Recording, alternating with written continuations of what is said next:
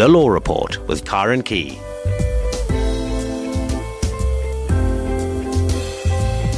And a very good evening to you from tonight's Law Report program.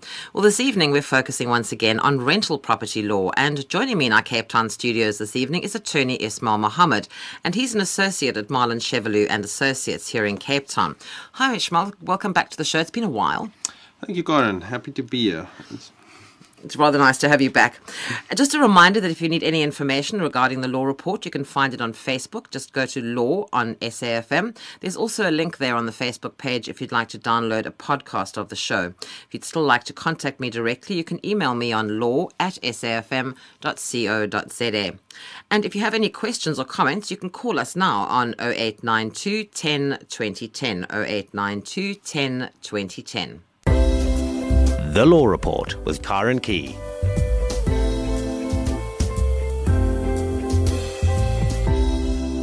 Well, we have just 2 emails to deal with this evening, so if you want to call, you can call us now and leave your name and number, and my producer will call you back as soon as we've done with these 2 emails. The number once again, 0892 10 2010, 0892 10 2010. The first email was from Anthony. He says, I'm subletting a property in Vanderbijl Park. The occupants of the main house rented and paid rental through an estate agency and were never in arrears with payments.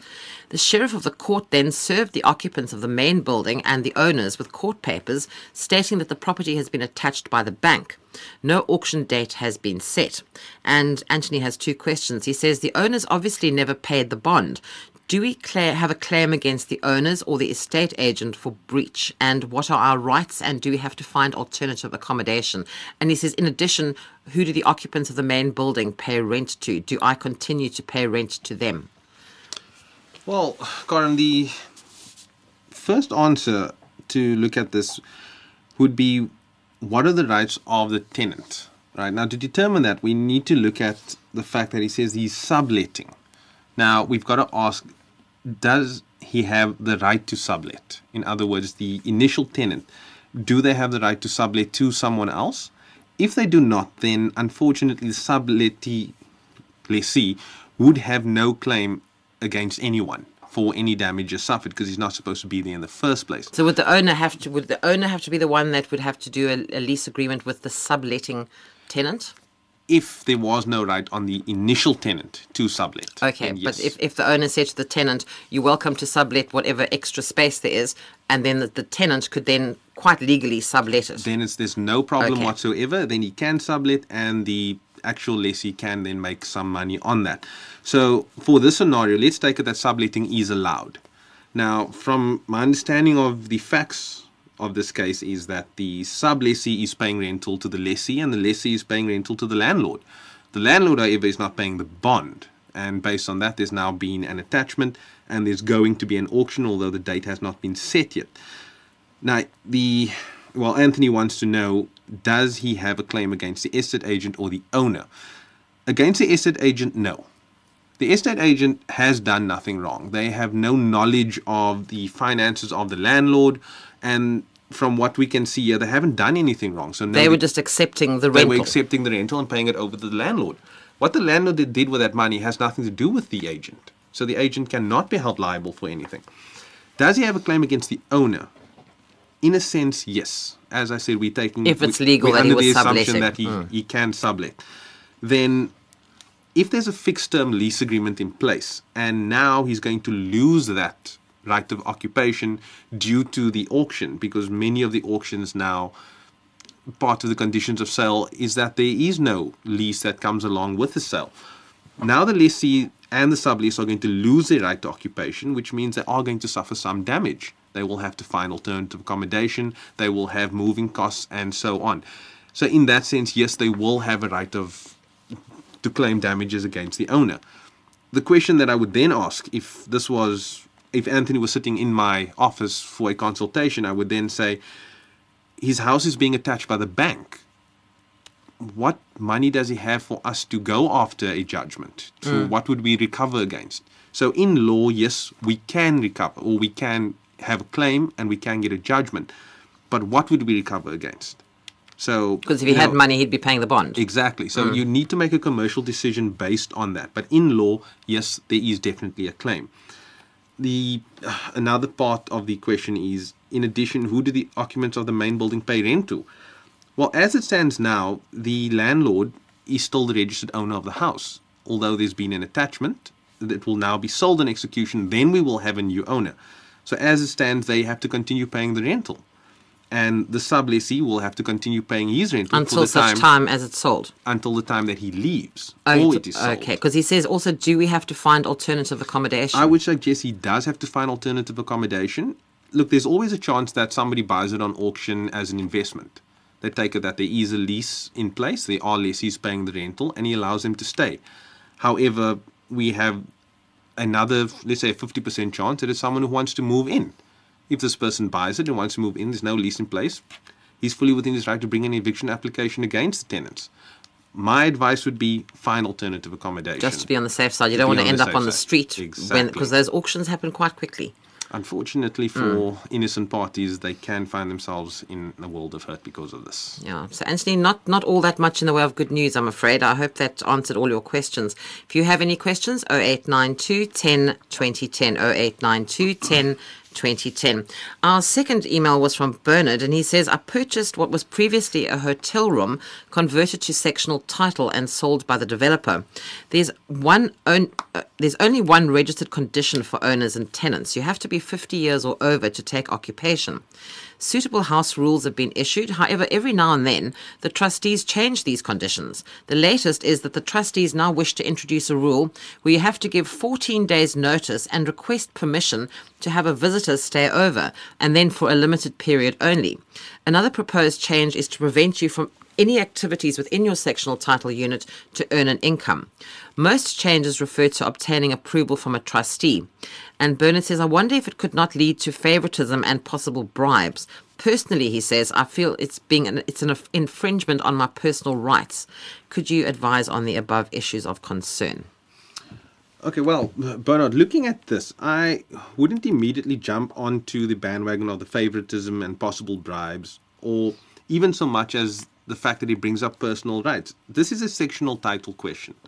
When it comes to sectional title, we must look at the Sectional Titles Act. That's the be-all and end-all of sectional title law. And unfortunately, many people don't know that the Sectional Title Act does not make any provision for house rules. There are only two types of rules. There are management rules and there are conduct rules.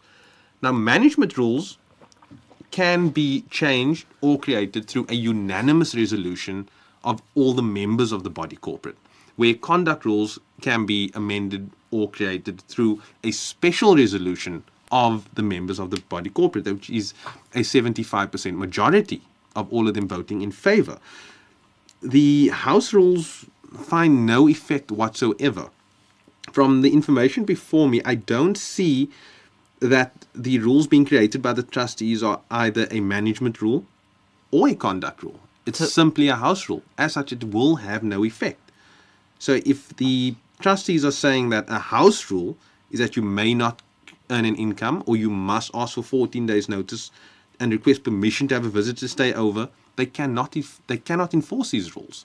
You may earn an income, you may have a visitor show up on 24 hours notice or immediately, and if they were to levy a fine against you for that, it would be of no force and effect.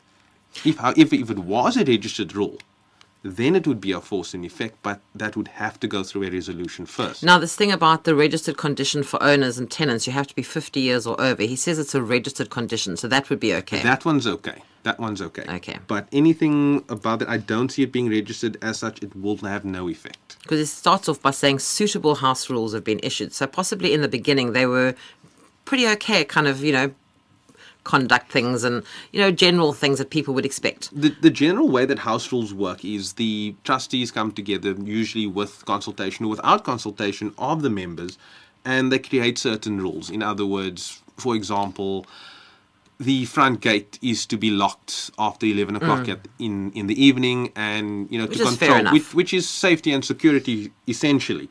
And nobody has a problem with these rules. Everybody abides by these rules. But it doesn't change the fact that it's not an enforceable or an actionable rule.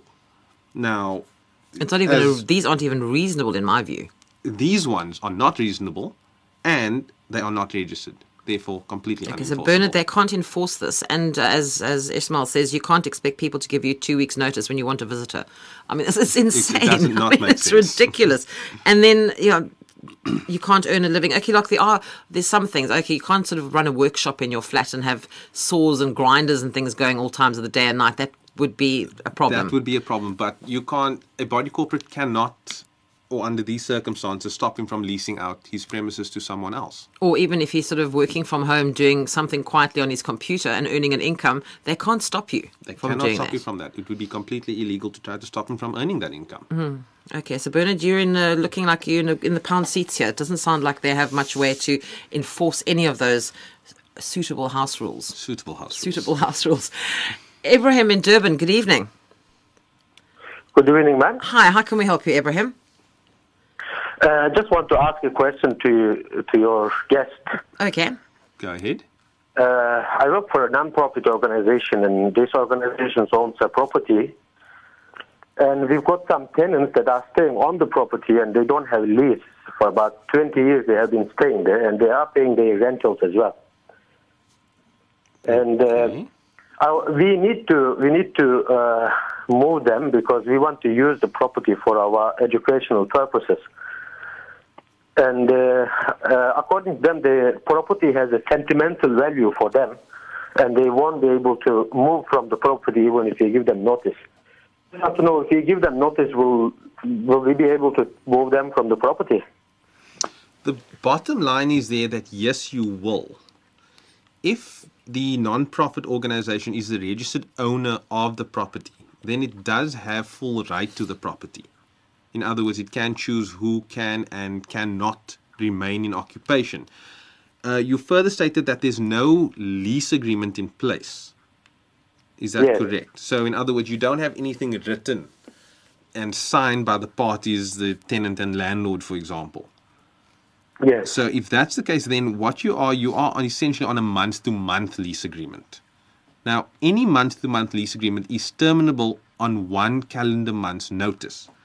For example, we are now on the 26th of August. If you were to give them notice now, that notice would be that their tenancy will not continue as of the 30th of September 2013. That would be 1 calendar month's notice from now. At that time, they will then be deemed unlawful occupiers in terms of the PI Act. And once you are deemed an unlawful occupier, an eviction application may be brought against you. And based on that, the court will most likely grant an order that they vacate. I say most likely because we've got to look at the rest of the circumstances as well. The one that's, stands out the most is you say they've been there for 20 years. 20 years, which is an exceptionally long time. Now, the Yeah. fact that they have sentimental value, that's not going to sway the court. But the fact that they've been there for a prolonged time, we've now got to look at what type of people are they. Are they well-off people? Are they indigent people? Are they elderly? Are they children? Disabled, disabled? maybe? These They are are- all factors the court's going to take They into are- account. They are employed. But they owned that property about 20 years ago, and it went on an auction and somebody else bought it. But they are living on their family property, which the previous owners allowed them to live there. And we have been, letting them to use the property for about 3 years. But now we want to start our educational activities there, where we'll be having aftercare center and so on Yes. for from grade 1 to grade 5. That's why we need to move them out. Okay, So that let's we can just use go that back. Let's property. just He go said back they've only quickly. allowed him to live there for 3 years. Now, so in other words, your non-profit bought the premises about 3 years ago. Yes, that's correct. And at that time, there were talks They were between living you and there, them that we- they may We remain. didn't move them. They carried on living there because we didn't need them to move from there. Okay, so essentially, you've only allowed them occupancy for 3 years.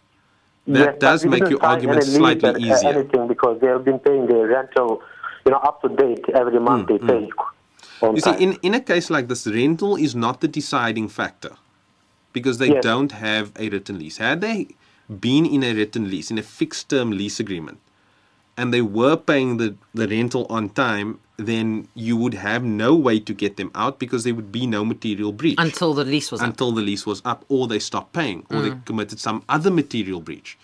In this case, the fact that they're paying rental is a fact in their favor, in that they are complying with their obligations. However, the relationship can be terminated on 1 calendar month's notice.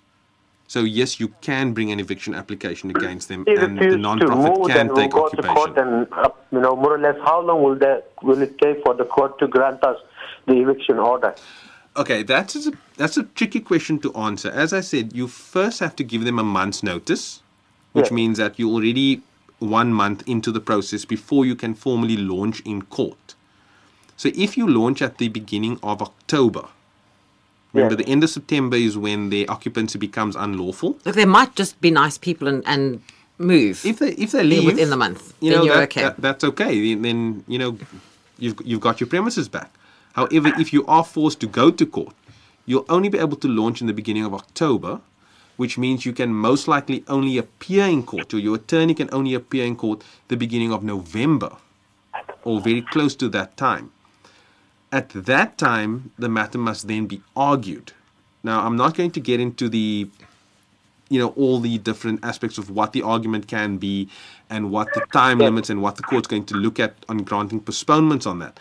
But it is possible for the matter to be delayed in court for at least a month before argument, which means you argue the beginning of December, and then the court will make a determination.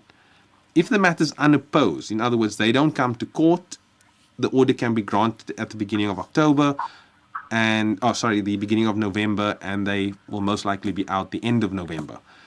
If it's opposed, you can find yourself in court for find them in the premises for up to 6 months before an order is carried out. So you've got to be very careful as to when you launch and on what grounds you launch. And it is very important to have one attorney maybe as to advise us. Absolutely. Absolutely. But Ibrahim, your first thing is to give them, just as the NGO, just to give them the 1 month's notice. That's your first step. That you can do by yourselves. That is the most important step, because remember, your case is going to be built on whether or not they are deemed to be unlawful occupiers. If you have not given them the prescribed notice, in other words, the 1 calendar month, they will not be seen as unlawful occupiers, and your application will not be successful. So it's very important that you give them that notice to start off with.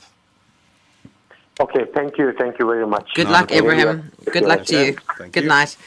If you have any questions for us, we're talking about rental property law. You can call us on 0892 10 2010, 0892 10 2010. And my guest tonight is attorney Ismail Mohammed. He's an associate at Marlon Chevalier and Associates practicing here in Cape Town. Ismail in Kwakwa, good evening. Good evening, ma'am. How are you? Very well. How are you? Oh, thanks, ma'am. Ma'am, my question is just so short. If I had a property, can you hear me? Yes, we can hear you, Ismail. If I had a property, then it happens that I was incarcerated. Is there any possibility of people who are outside, maybe my spouse or my family, to sell my property without my consent or any affidavit made? Can I have advice on that? So just let's straight, Ismail, you were incarcerated. You owned the property. Yes, was it in your name? Yeah, the property is in my name. It's the house and the other things and so on. Okay, now they have sold the house and the stands, and now I never got anything. It was sold by my wife.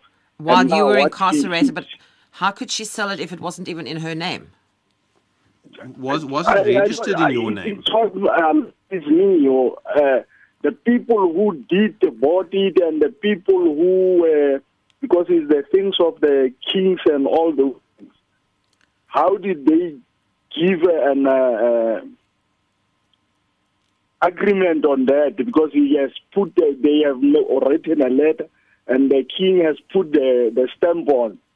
So this was a traditional sort of, this was done through the traditional... Yes, ma'am. Okay, so it was the king. Yeah, it was the king who gave them the the authority. Okay. The first question there is, were you the registered owner of the house? Or were you simply The holding house on is to occupation registered in my under... name, but now the thing is, I cannot now find that certificate. Now they have to make me a new certificate. Now they deny to make me a new certificate. They said, no, I must take the matter to head chief. Okay, Was this registered at a deeds office? Did you have a bond on this property? What was the story, Ismail? Sorry, ma'am. Was this property registered in your name at the deeds office? Or was it done... Yes, it's registered in my name. It's my own stance and a house. No, but I'm trying to find out if it was done through the deeds office or was it just done through the chiefs? No, it was registered already. So it was done with a lawyer and through the deeds office? No, to the deeds office. Okay, so if it was done through the deeds office, then if you are the legal registered owner of the house, yes, sir. then they should not be able to sell it out under you. So my question would then be, the sale that went through, was that a proper sale? Because it's one thing for them to say... She's saying no, it's not. See, if it's not a proper sale, in other words, if it was registered in your name at the deeds office, then yes, sir. I would imagine that it's still registered in your name at the deeds office, and the sale that took place was something authorized by the king, by the traditional leaders. But that doesn't change the fact that you are still the registered owner, which means that the sale itself is invalid. Remember, a sale of immovable property is one of the only sales in South African law which must be in writing, which must be registered. It's not simply a case of me walking in and giving you, a suitcase full of money and you letting me move in. It's got to be registered. It needs a conveyancer to do a registration. So in that sense, what I would suggest you do is, instead of approaching the king or, the chiefs, approach the deeds office where the registration took place. Determine there whether registration has changed or whether registration has stayed in your name. Because if it has stayed in your name, then the house is still yours. The fact that somebody else paid for the house is unfortunately not his problem, not your problem, and a damages claim that they will have against the seller. And you are, from what you're telling me, you are not the seller. Yes, sir. So now I understand, and because they only have that agreement letter only. They don't even the one that owns the property now. He doesn't have the letter because I still got the letter in me. So they just gave you a letter saying that they gave your wife permission to sell the house. But the letter was not there. No, but I'm saying, I don't know. Did your wife just get a letter from the chiefs to say that she could sell your house? No, she didn't. She just write an agreement and then they go there and then they ask for the chief to put a stamp on it. So she just wrote an agreement between herself and the person she supposedly sold the house to. Just like that, man. That's not legal. If that's exactly what happened, then that's not a valid sale. The house, if it's still registered in your name, is still your house. That's the bottom line. But now have they moved into the house, Ismail? They have already moved into the house. Well, then you're going to sit with having to try and evict them now, which is a nightmare.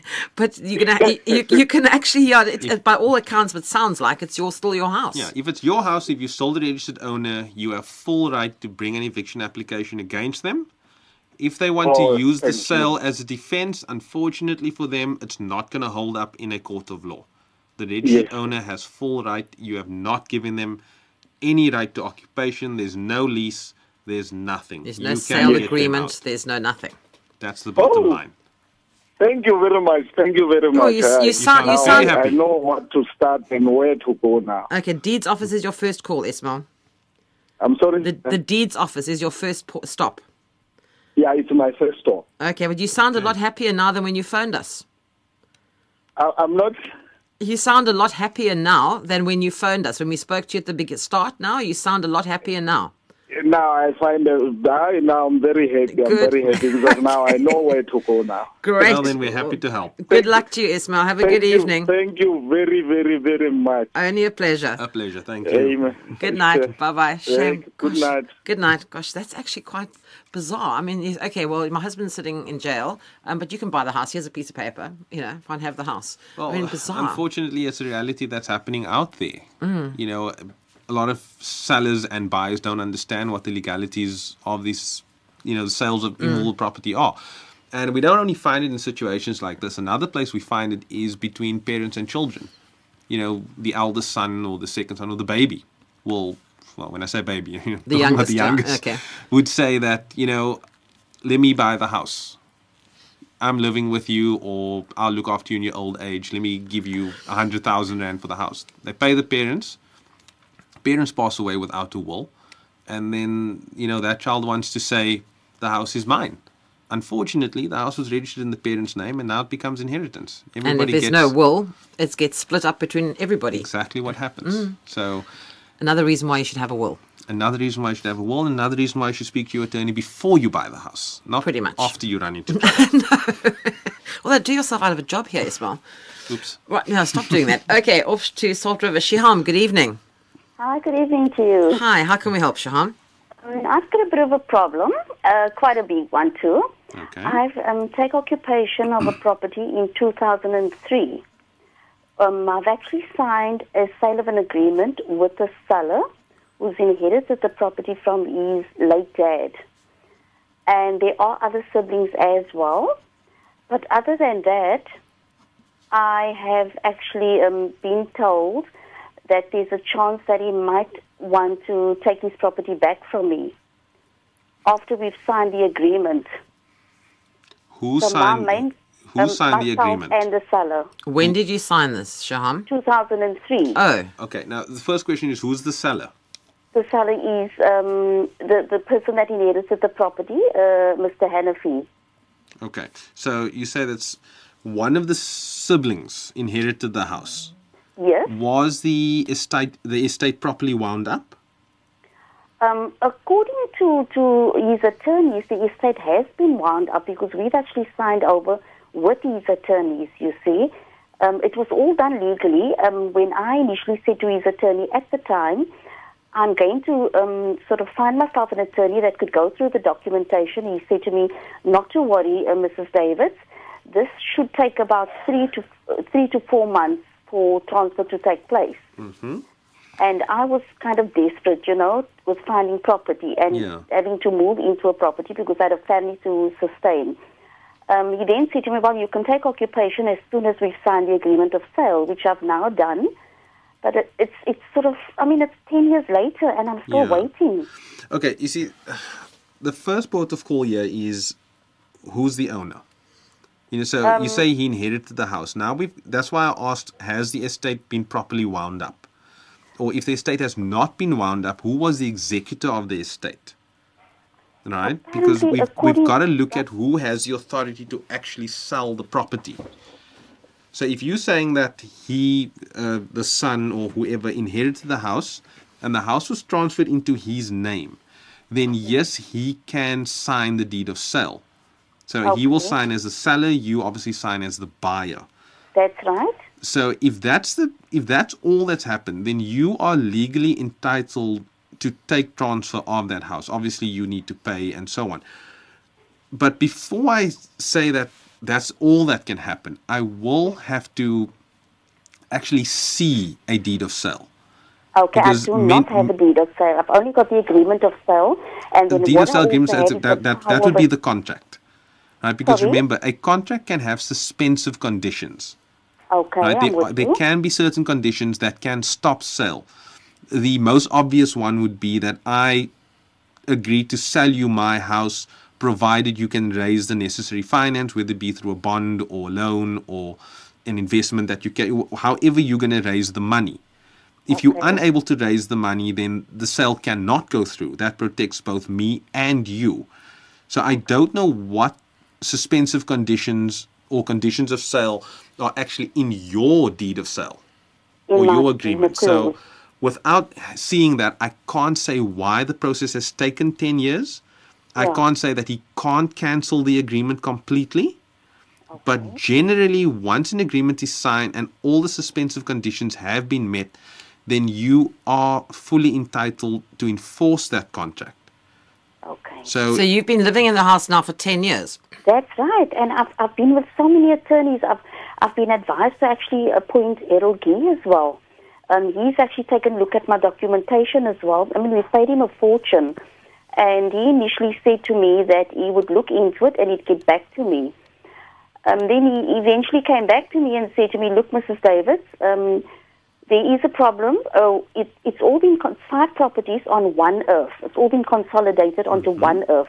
It's one of these old properties, Yes. you know, in Salt River, they've got all these properties where they, you know, one person sort of collected everybody else's money to pay the water, that type of thing. But we've got our own water meter now, we've got our own electricity box. I can't understand what is stopping them from, you know, sort of giving me ownership now. Tell me, are you paying occupational rental on the I'm premises? paying occupational rent, yes. What is his reason for wanting to stop the sale now? They discovered that the house is, you know, of value now. It's worth a lot more than 10 years ago. But I mean, initially we agreed 10 years ago. That was what the market was, you know. The value of the house was at the time because we bought it as a footstool. And the sad thing is we would have actually packed up a long time ago, but we were meant to believe we're taking ownership, you know. So we've actually renovated the property already. Did you pay a deposit on this house? Yes, I did. I did pay a deposit. I paid a deposit as well. And I actually came to some agreement, and I said to the seller's attorney as well, look, if you guys wanting the property back, pay us for what we put into the house, because we've basically been taking care of the property. We've been like caretakers then. You know, we haven't taken ownership. We haven't even touched the bond yet. And I mean, you'd need your deposit back as well, I'm assuming, with interest. This is what I've been told. I'll get my deposit back with interest, which was not much back 10 years ago, you know. So we'll be losing out here. Okay, Shyam, unfortunately, this is not a case that I can give you a lot of advice on in the forum that we have now. I simply you need don't to have see the the time documents. and I don't have the necessary information before me. Yes. What I can tell you is if your agreement has been signed, you know, correctly, and from what you're telling me it has been, and the suspensive conditions are all met, then you should be able to enforce that contract, which you can do through an application to court if necessary. You can bring what is called a positive interdict. In other words, Positive forcing the other party to comply with the contract. You know, forcing them to sign or forcing them to allow the transfer to go through. But I don't want to give you the advice that that's the next step you need to take, because I have not seen the documents. I don't have the necessary information. I'm with you, yeah. Now, we've complied with everything, you know. We've had 3 eviction letters already from the seller's attorney. But, you know, when I sort of get in touch with the attorney, he says to me he's not aware of this. He wasn't aware that this was taking place.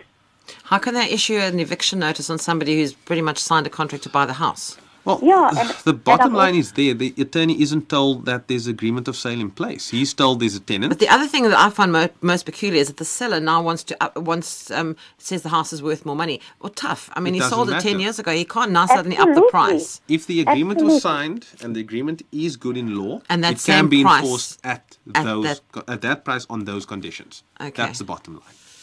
Okay. So, Shyam, our firm details will be on Yeah, the can on the Shiham, Facebook if page you want do to, my producer will take your call back if you like, and he can give Brilliant. you the contact details if you want to get hold of Ishmael. I certainly would love to speak to Ishmael about Okay. this matter and All I'll right. put my documentation forward to him. Okay, Shaham, hold the Shaham. line. Don't hang up, and my producer will give you all those contact details now.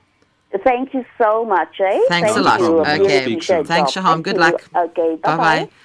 God, 10 years waiting for the transfer to go through. That just doesn't sound right. There's something really weird going on there. Something's going on there. This is something that should have been 10 finalized years ago. some time ago. 10 years ago. At least 10 years ago. I don't think I would have had the patience to wait 10 years for transfer to go through. Whether I'm it was sorry. transfer or cancellation of the Or sale, something. something should have happened 10 years ago. And they're not trying to evict them and they'll tell them, oh, actually, it's worth more now. Well, obviously, 10 years has gone by.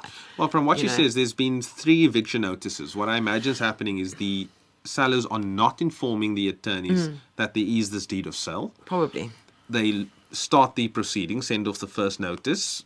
She gets in touch with the attorney. The attorney looks at it and he says, well, we don't actually have grounds for eviction here. We're waiting on a transfer.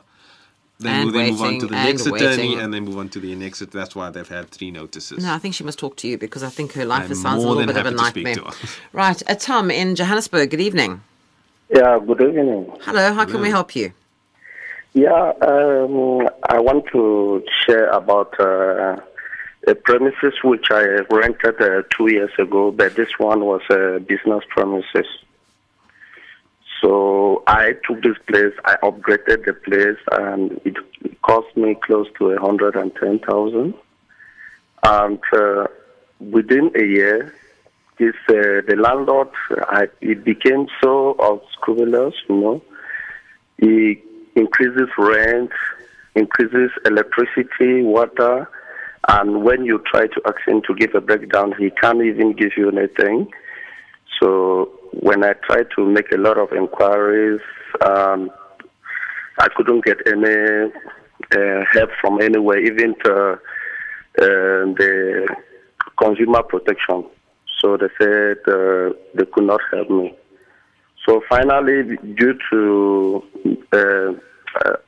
disagreement between both of us, so he told me that I must quit the building.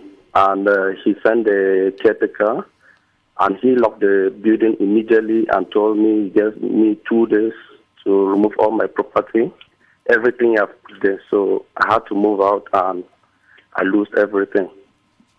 So I don't know whether there's a forum where you can present such a matter to. Tom, when did this happen? It happened this year. I think it's about 3 months back. Okay, just one thing I just want to ask, Ishmael. You can't, if you're a landlord, just tell people, I've increased your electricity and your water. It has to be the actual cost that you can't just make up your own charges. That's correct. And tenants, I think, are quite entitled to ask for a copy of the bill.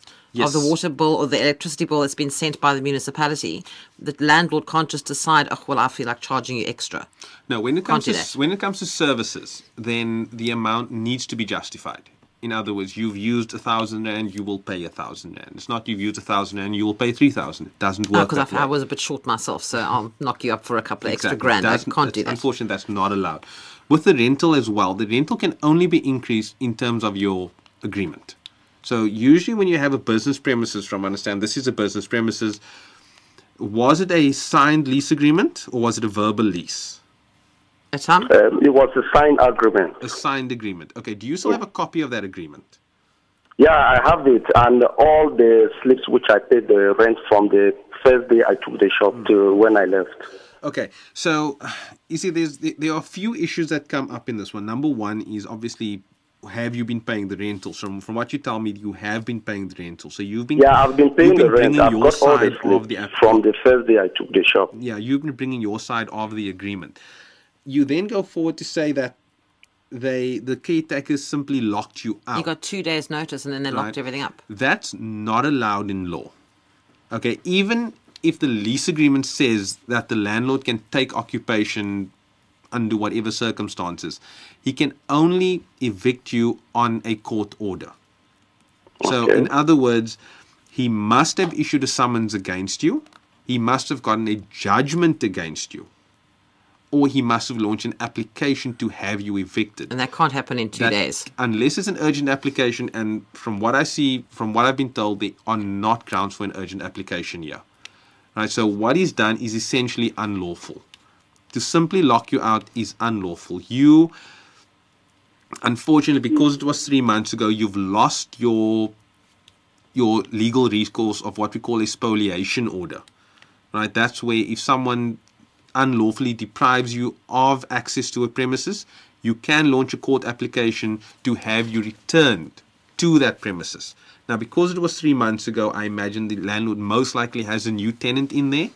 As such, the court will not grant you a spoliation application. That, however, does not stop you from claiming damages against the landlord. Now, you did ask as to what forum is available to you. My advice would be this goes to court. you need to issue a damages summons against the landlord for the fact that you were locked out, you were unable to trade. For the deposit, I think you said He you said did he pay. spent 170, 120,000. You spent 120,000. What was that money spent on? So Yeah, the if we total can, money I spent on was 110,000. 110,000. So now we've got to look at what that money was actually spent on. If we can find that the landlord has been unjustifiably enriched, in other words, his premises has been made better, that he can now get a higher rental based Yeah, on I your upgraded the place. 110,000, then you've got a damages claim for that as well. So that's your forum. You need to launch a summons against your landlord. So you need to get an attorney, basically. Yeah, Atam, I would suggest you find an attorney that in deals Johannesburg with rental properties. that deals a lot with rental properties. If you want, you can contact my offices. We do have a correspondent in Johannesburg that does extremely good work up there, and I'm happy to give you his details. Okay, I'll be very grateful. Okay, Atam, I'm going to put you back to my producer. He'll give you all Ishmael's contact details. You can get hold of, excuse me, you can get hold of him, and he'll put you in touch with somebody in Johannesburg that can help you. Okay, thank you. All right, Ishmael. Atam, sorry. Good luck to you. I'm reading my script over here. Atam, hold the line, and my producer will give you Ishmael's contact details. Okay, thank you. All very right, much. good luck Thank to you, you. Atam. Thanks, Atam. Good night. Right, off to Pretoria. Andy, good evening. Hello, Andy. Hello, good evening. Hi there. Hi. How can we help you, Andy? Yeah, I have a problem. There's been a sewage spill in my store from upstairs, and the landlord doesn't seem to, want to do anything about it. He's let the place upstairs, and, their sewage system doesn't seem to be right, and it spills right into the basement next door, from which it comes into my store. That can't be very pleasant. No, it's terrible. I can't work. For How long past has 5 this? months. How long has this been going on? It's for past 5 months 5 now, and months. then it first happened in February, and then I think in March he had this spill taken out. Then a month later it did it again, and so much damage has been done already that we can't even get into the storeroom because it's flooded. Andy, tell me, when it happens, who's cleaning that up? He cleans it up on the next the basement next door, and he doesn't come and clean on my side. He says that he sends the guys, and the guy says no, they can't do it because the pump can't pull up. So in other words, I don't know, damage is so massive. you were actually stuck with the cleanup cost of that as well. Yeah. And the damage to his And goods. the damage. So you say that it's a storeroom that's being damaged? Yeah. No, when I asked him, is he insured? I don't know. I shouldn't have asked him that. He says, no, he's not insured. I should have just said, look, these are the damages that have been done. And, he just ignored it. What claim have I? The fact that he's not insured, that's not your problem. That's not. Yeah, I just realized if that he was now. insured, then it would make things easy on him, as his insurance would most likely have covered something like this. But the fact that he's not insured doesn't mean that he has no liability. If it's a sewage problem, that's not something that you as a tenant can be responsible for. Especially if it's coming from above your unit. Is there another tenant above you, or is Yes, it actually, empty? what has happened is I used to be occupying the place above as well, and then he asked me to, empty that top because he wants to renovate and lease it out. Yes. And then, I was given the key for the store downstairs, adjoining the basement, and we moved all our stock in there, and so for the past year it had been all right, and then from February this year we started having this problem because he started letting it out, and I think it was in January, and as these people started using the toilets and so on, the seat has been unending. Yeah. Okay, so the first thing is you say that you have the cleanup costs. Yes. The second thing is it's a storage room that is now being essentially flooded. Yeah. Are you still able to use the storage room, or have No, you needed you to can't store even get somewhere in else? there. It's so terrible. Okay, so that's obviously you now have a decrease in beneficial occupation of the premises. That's your Yes. second grounds over there. And the third grounds is damages. You say that you had stock in the storeroom, so obviously Yes. some of your stock has been damaged, right? So that is essentially a damages claim that you have. You can quantify those damages. You can say that I've spent X amount having to clean up the premises. I am losing X amount of square meters because I'm unable to use the storeroom, and I've lost stock to the value of Y. You have a very clear damages claim against your landlord. Right. In fact, I would go so far as to say that you even have grounds to cancel the lease agreement because you are unable to use the premises for what you intended. Yeah. I'm not sure if that's a step that you want to take. I've got no lease anymore because, I'm staying there free because, I took it because he was taking my place at the top and he gave me the bottom one. Mm-hmm. And he says, no, you should have moved out of the place. So I don't know where I stand with the lease, which also is what has happened is that the new owner of the building, it took over about a year and a half ago. And he tried to tell me that, look, you got no lease. I told him, no, I have. I wrote to the previous landlords that I want to renew the lease. Okay, if you had a written lease which has come to an end and you want to renew, we will then have to look at what the terms of your renewal are. What clause of your lease agreement allows you to renew and under what conditions? I had to notify them in writing that I want to renew the lease, which I did. Okay, what's the term there? How long before do you need to notify them? Have you complied with that? 30 days before the expiry. And you've done that? Yes, I've done that. Okay, if that's the clause of your lease and you've done that, then yes, your lease will still be good.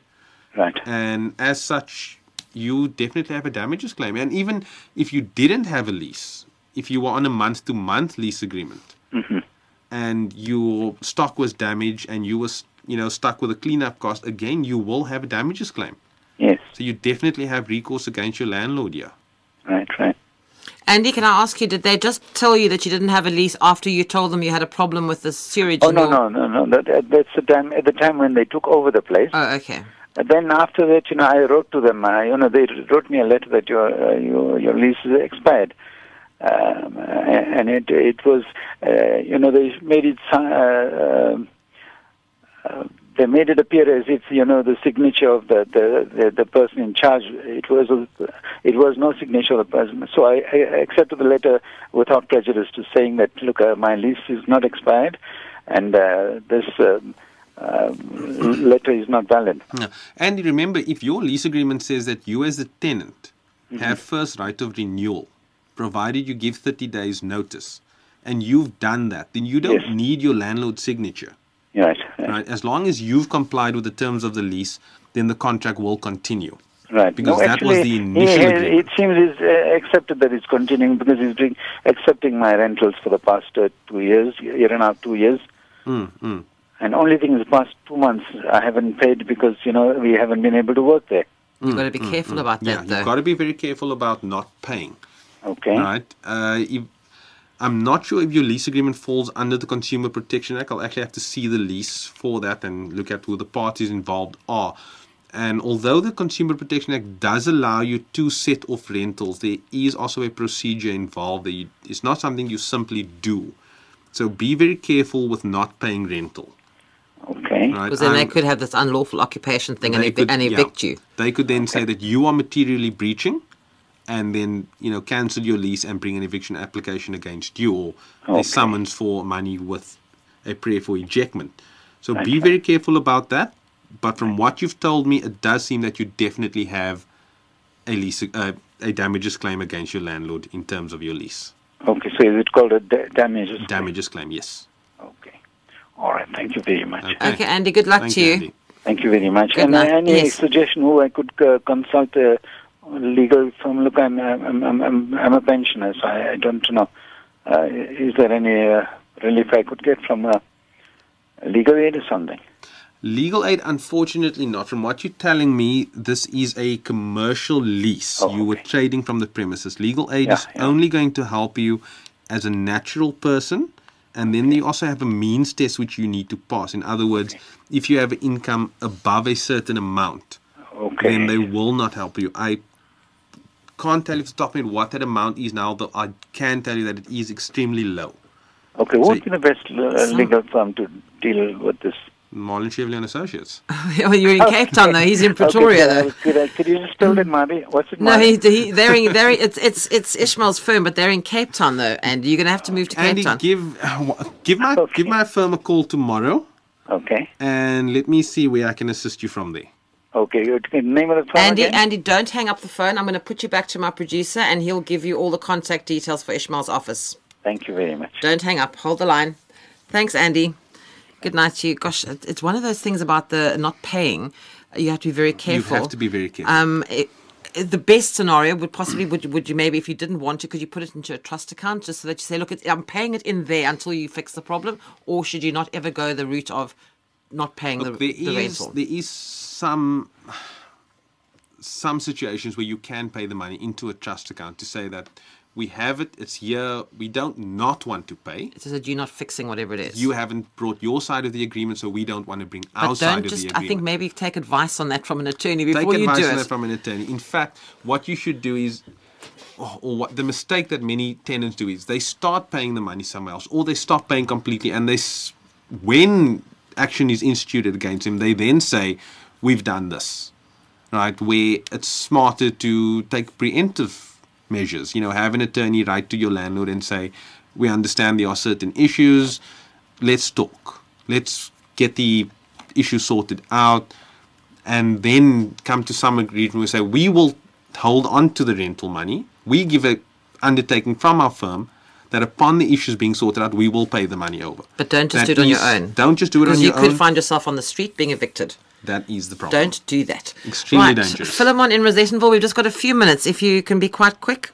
Okay, yes, hello. Hi. Speaking to Philemon, what I want to find out now is that somewhere in 2005, our building went under administration. And while we were under administration, the administrator requested that we should get a loan so that he can assist us to paint the building.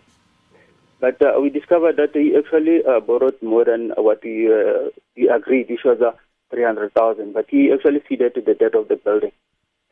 And somewhere in 2008, when he wanted to extend the administration, and we actually went to court, whereby the matter was struck off the roll, so that he never extended the administration. So what happened afterwards is that that company where he borrowed the money, it got liquidated. Now, I see our last payment was made in 2008. Last year we received the court summons that we should pay that money that was actually owing. Do we still have to pay it? Hello? Yeah, we're listening, Philemon. Yes. Yeah, Okay. yeah. What I want to find out is now somewhere after 4 years now we get the court summons, saying that we still owe those people, although that company was liquidated. Okay, the first thing that I'm going to look at there, because that was quite a quick story you told there. Now, you say that the building went under administration. Yes. After administration, you then moved on, and the administrators took out a loan to paint the building. Yes. After that, the administration order came to an end because it was sent down to court to be extended, but unfortunately it was then struck off the roll and administration was then over. Yes. Am I correct? Yes. Then it's now 4 years later, and the company that you got the money from has now said that you owe the money. Yes. The company went into liquidation at the time, yeah. Okay, the first thing that I'm going to look at there is... According to the court papers, it shows that it was somewhere in 2007, it was liquidated. Okay. All right, Philemon, we're running out of time, so just give Ishmael a quick few minutes just to answer you. Very quickly, the first thing I'm going to look at is, you said it was 4 years ago. We've got to look at prescription. Remember, a debt can only be due for 3 years. Yes. So that's your first port of call. Is it due less than 3 years or more than 3 years?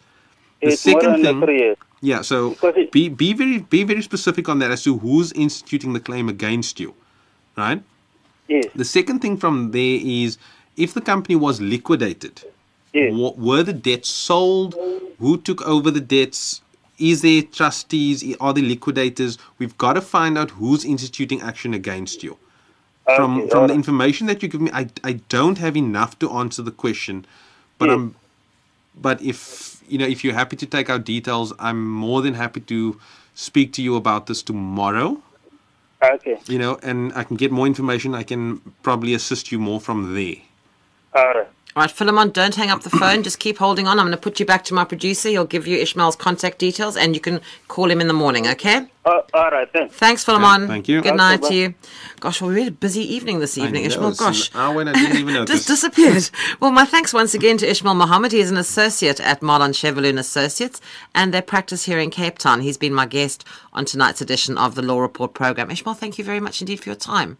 Karen, thank you for having me. I hope I can be back soon. And you're going to have a very busy morning tomorrow, by all accounts, too. That seems to be the truth. Well, we'll be talking more property rental law on Monday, the 30th of September. The Law Report is on the air on SAFM every Monday evening between 9 and 10. And in the program next week, we'll be discussing labour law with Michael Bagram. That's the Law Report next Monday, the 2nd of September.